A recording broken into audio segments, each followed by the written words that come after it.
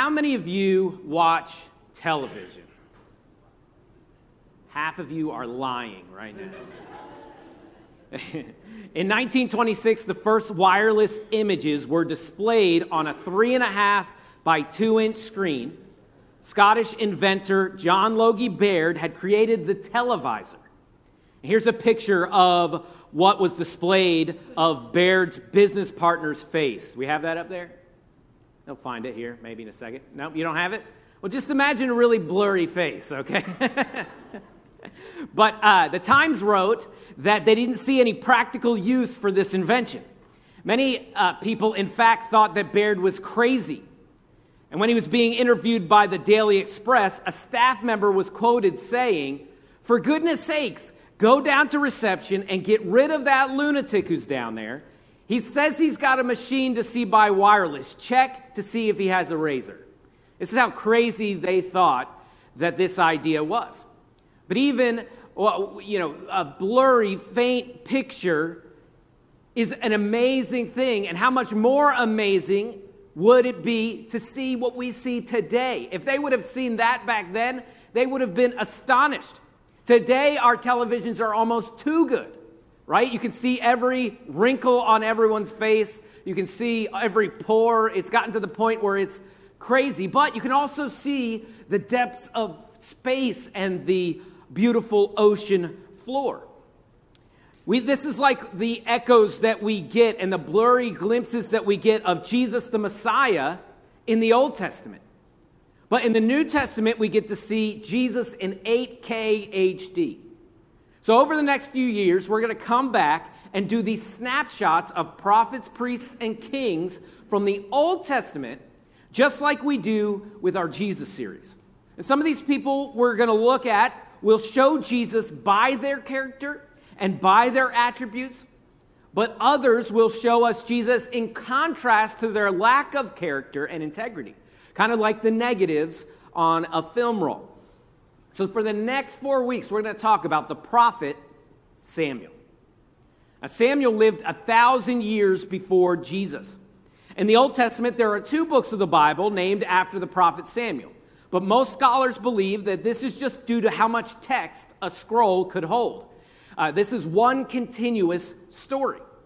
Before the time of Samuel, Israel had left Egypt and wandered in the desert and gotten the 10 Commandments and finally had come to the Promised Land. So Israel now had a home, and they should have kept the covenant with God that He had done so much for them, and He had asked them to do some things. But during this time is what the book of Judges covers. And it's all about how God's pulling His people out of sin. Israel, He's calling them out of sin. And then we see them repent. And then God sends a judge to save them, only for them to go back and sin again. So Samuel is the last judge and the first prophet. And Samuel's life is very interesting because it's intertwined with the life of King Saul, the very first king of Israel, and also King David. But like every great man, this story of Samuel starts with a woman, and her name was Hannah. Hannah was struggling with a sensitive problem that people still struggle with today, and the topic that the Bible talks about often, childlessness.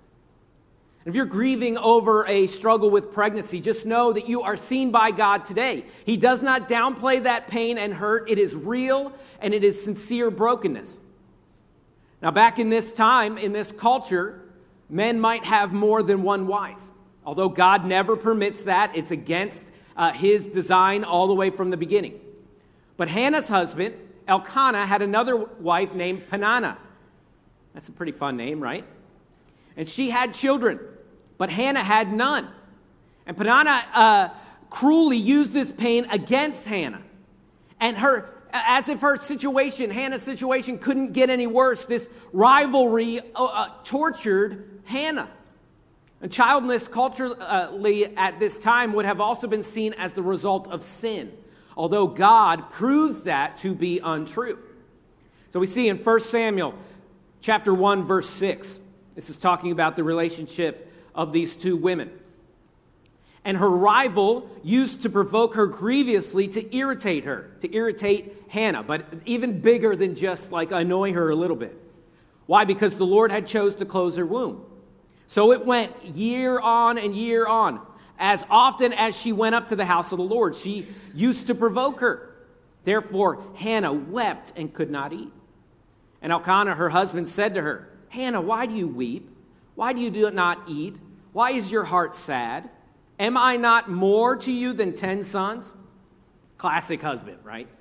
Elkanah makes it all about himself. And what's going on? Aren't I everything to you? Dude, shut up and just be there with her for a minute. But Elkanah tried to worship God. He was a pretty good guy, and he did love Hannah. So Hannah took her pain to the Lord, and she wept and prayed and prayed and wept. And we see in verse 9, after they had eaten and drunk in Shiloh, Hannah rose.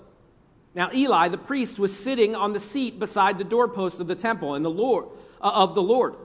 And she was deeply distressed.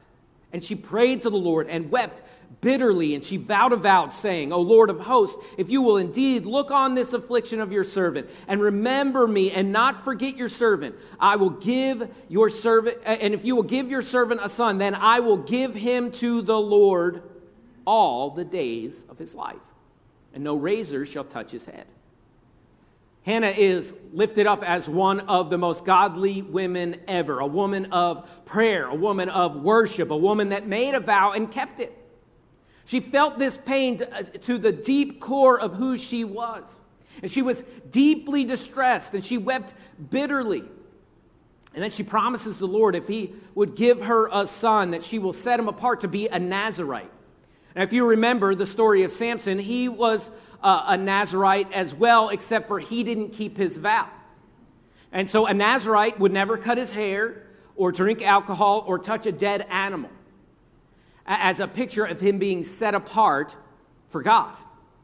So as she prayed, the older priest at the temple, Eli, saw her, and he watched her as she prayed, and it freaked him out.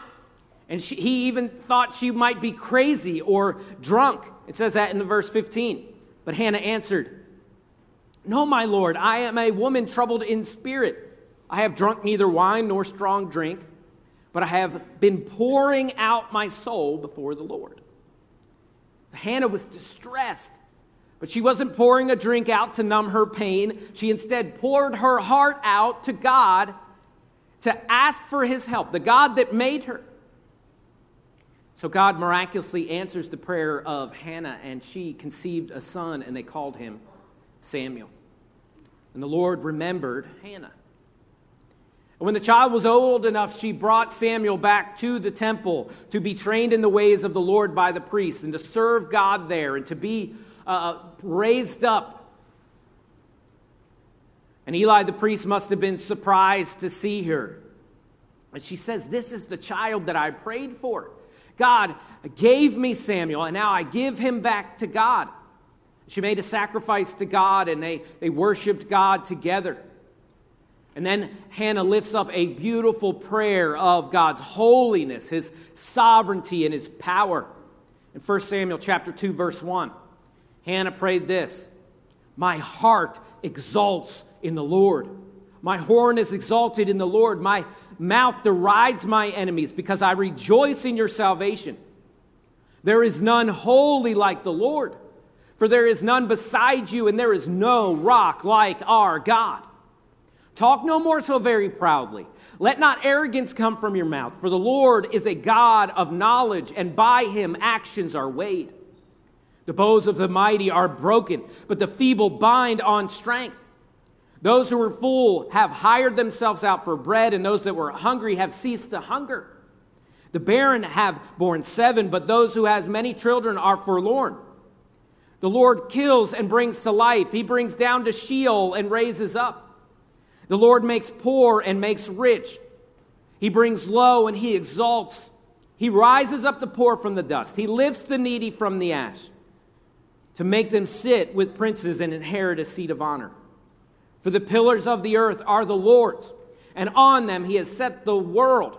And he will guard the feet of the faithful ones, but the wicked shall be cut off in darkness. For For not by might shall man prevail. The adversaries of the Lord shall be broken into pieces, and against them he will thunder in heaven. The Lord will judge the ends of the earth. He will give strength to his king and exalt the horn of his anointed. Hannah has experienced the truth that God is in control and that he does what he wants and that we can trust him. And Hannah worships God, but she warns against pride and arrogance and feeling like we can handle things without God. And this is going to be a common theme throughout all the book of Samuel. We're going to see some men that get prideful and they fall. But then we see the humble Lord raising up. And these words are echoed 1,000 years later with Mary, the mother of Jesus, as she prays a prayer very similar to Hannah's prayer. And then we see it later with Jesus' teaching as he rebukes the Pharisees, but he comes near to the lowly and the weak. And then we see it all summed up in the book of James as he writes to the church where it says, God rejects the proud, but he gives grace to the humble. Hannah is very aware of this great new thing happening in her life and that it could not have come to pass if she would have tried to walk alone or had gotten bitter and rejected God. And she was humbled, just like Mary, that God would use a simple Jewish woman to do something so great. Hannah also mentions in this last verse that we read a future where they would have a king. And God would exalt his anointed. But remember, this is before they had kings. Israel didn't have kings at this time. So this prophecy was partly fulfilled by David, but ultimately fulfilled by Christ, that God would raise up his anointed and bless them. So this child Samuel was set apart for this task, to serve God with his whole life. And his mother was blessed to be a part of it, and she worshiped God all the more. So the young child Samuel now lives with the priest to be trained in the things of the Lord. Now, during this time, Eli, the head priest, was serving, and his sons were serving alongside him. But they were corrupt. And the Bible says that they did not even know God. These are people that worked in the place that was supposed to worship God, but they didn't even know him. And they stole from God out of what the people brought to God. And they even went as far to sleep with the women that would come to the tabernacle. And they were abusing their position. And the sons of Eli, this priest, they were using this position that they had to benefit their wants and their desires. And today this reminds us that not every person that is in a faith body is a believer. Some people are out for themselves. They want power or money or sex, or they're filled with pride and they want recognition. Every person must be evaluated by their spiritual fruit, not how long they've been members or whether or not they have Bible knowledge or a position or have given a lot of money. The Bible tells us that love and joy and peace and gentleness and forgiveness and patience, this is how you identify a Jesus follower. Billy Sunday said it this way: going to church doesn't make you a Christian, just like being in a garage doesn't make you an automobile. And the sons of Eli worked in the tabernacle, but they were wicked as they come. We're going to come back to them next week. But the child Samuel is a stark contrast to Eli's sons. He followed the Lord with sincerity and love. And young Samuel was an example of what the grown sons of Eli should have been. One night God began to speak to Samuel audibly, which he was known to do with his Old Testament prophets. And at first, Samuel's laying there and he thinks it's Eli speaking to him. And this happened 3 times. And eventually Eli told Samuel that it's not him. Stop asking me if I'm asking you questions. Just say, "Speak, Lord, for your servant is listening." Because Eli understood that maybe this was God talking to him. 1 Samuel 3:15, the Lord came and stood, calling as at other times, "Samuel, Samuel." And Samuel said, "Speak, for your servant hears." And then the Lord said to Samuel, "Behold, I'm about to do a thing in Israel You've seen that like on the internet, right? Where people get a dog or something, like we did a thing. Well, God's saying that right here. He's like, I'm about to do a thing in Israel at which the two ears of everyone who hear it will tingle. He was going to use Samuel. God told Samuel also that the lineage of Eli would end with his wicked sons, and that they would no longer be priests, and that they would not grow old. In fact, Eli's sons would die on the same day. It must have been a tough first message for this teenage prophet Samuel to deliver, right? Can you imagine giving this message, this hard conversation? But he was faithful, and he was honest. And students, this should be an example to you that if you can believe that God can use you, God can do amazing things with you even now. So don't believe that lie that you have to wait to some future time to serve the Lord. Verse 26 in chapter 2. Now the boy Samuel continued to grow both in stature and in favor with the Lord and also with man. These exact same words were used to talk about Christ in Luke 2:52. 1 Samuel 3:19, Samuel grew and the Lord was with him, and he let none of his words fall to the ground. And all Israel from Dan to Beersheba knew that Samuel was established as a prophet of the Lord. This is what we see today, is the Lord began a good work in Samuel's life. And Samuel was going to do amazing things, but it started with his mother, Hannah.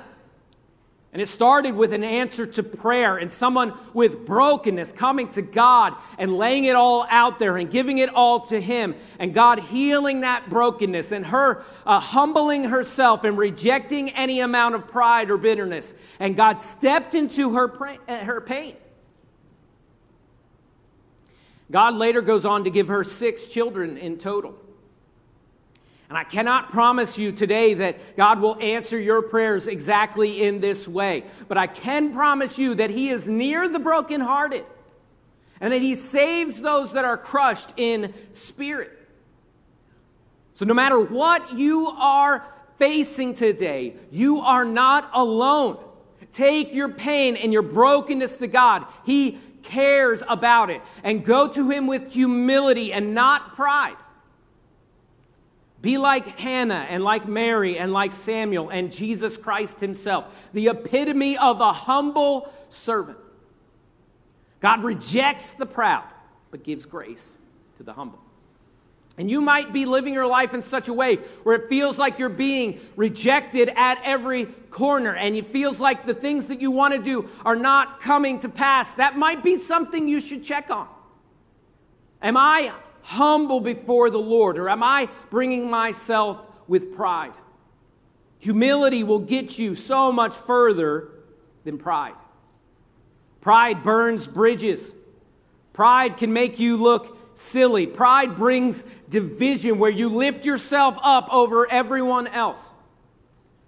But humility draws people close and thinks the best of others. The people that have had the most impact in your life are those that are humble, and they've invited you to come close to them. Not because they thought they were better than you, but because they were humble and they thought about you. Now, no one ever deserved to be prideful more than Jesus Christ.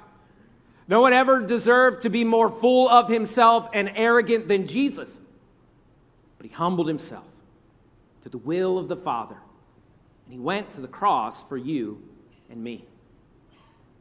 Like Samuel, Jesus delivered a message, and He brought the ultimate message.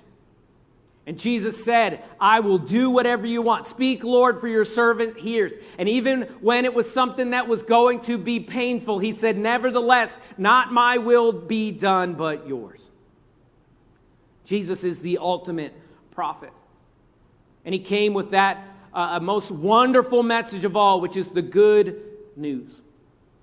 And what we see dimly in Samuel and Hannah, we see in high definition in Jesus Christ. And I don't know what your brokenness might be today, but I do know that you can bring it to God. And you can cry out to him, just like Hannah did. And you can say like she said today, that there is none holy like the Lord, for there is none beside you. There is no rock like our God. Let's bow our heads and go into a time of prayer and meditation on what God spoke to our hearts about today.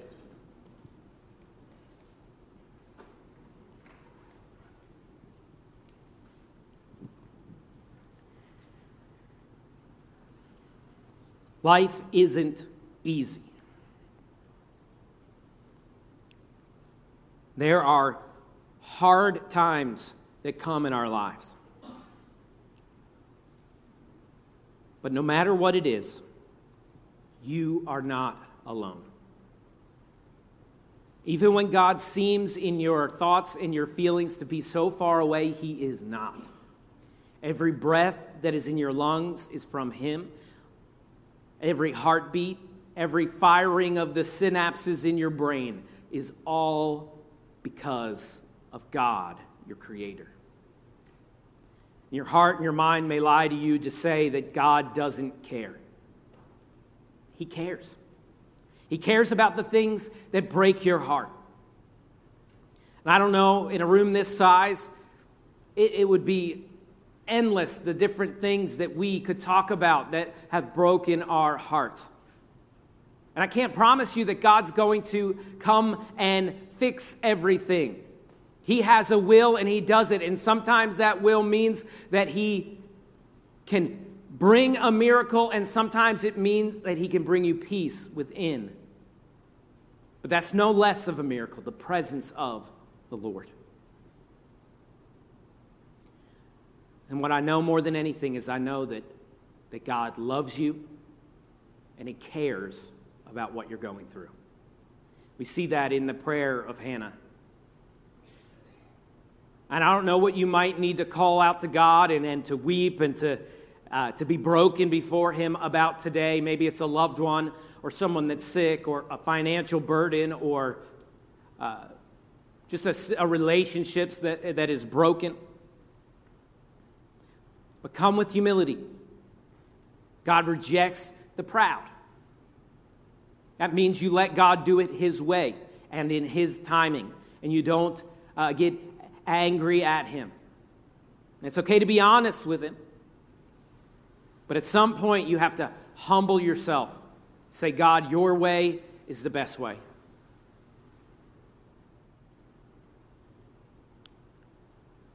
And as you take some time to pray over what God has spoken to your heart about this morning, I'm going to talk to just a few people maybe in the room. Maybe you're not yet a Jesus follower. You're not against church or you're not against God because you're here. You're interested, and that's awesome. But see, there's something that we have between us and God, and that's that thing called sin. Sin is anything we think or say or do that breaks God's law. And God sets up these boundaries around us so that we don't hurt ourselves and we don't hurt the people around us, like lying and stealing and murder. And when we step outside of those boundaries, that's called sin. And then sin drives a wedge between us and God. And ever since the beginning, the earth has been flooded with pain and death and sorrow because we have sinned against God and against each other. And the whole Old Testament is about how God gave his people a standard to live by and a way to get to him, and they continuously, they might get it together for a little while, and then they would reject God and worship some dead idol. But God had a plan from the beginning to send his son, Jesus Christ, God in the flesh, and he did that 2,000 years ago.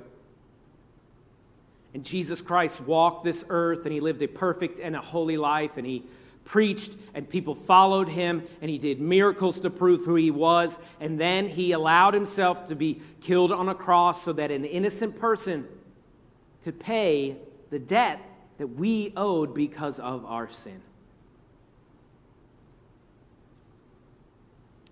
But Jesus didn't stay dead. He rose again on the third day, breaking the chains of sin and death forever. And so when we want to be in relationship with God, that's what we have to put our faith in. We look back 2,000 years ago to what Jesus did, and we say, that was enough to get me to God. Jesus took my punishment, and I put my faith in what he did. Romans 10:13 says, whosoever shall call upon the name of the Lord shall be saved. Romans 5:8 says that God commended his love towards us and that while we were sinners, Christ died for us. You can call out today, right now, in this quiet moment. The words aren't important. It's not about church membership or baptism or any of those things, although they're good. This all starts with an act of faith to accept that gift that Jesus gave you on the cross. You could call out to him right now in this moment of prayer. Words aren't important. It's not a magic spell or a pledge of allegiance or something like that. It is calling out to God, saying, God, I know I'm a sinner and I've sinned against you. And I've tried my way and it doesn't work. God, I put my faith in you and what you did on the cross to save me. Please forgive me of my sin. Thank you, Lord, for saving me.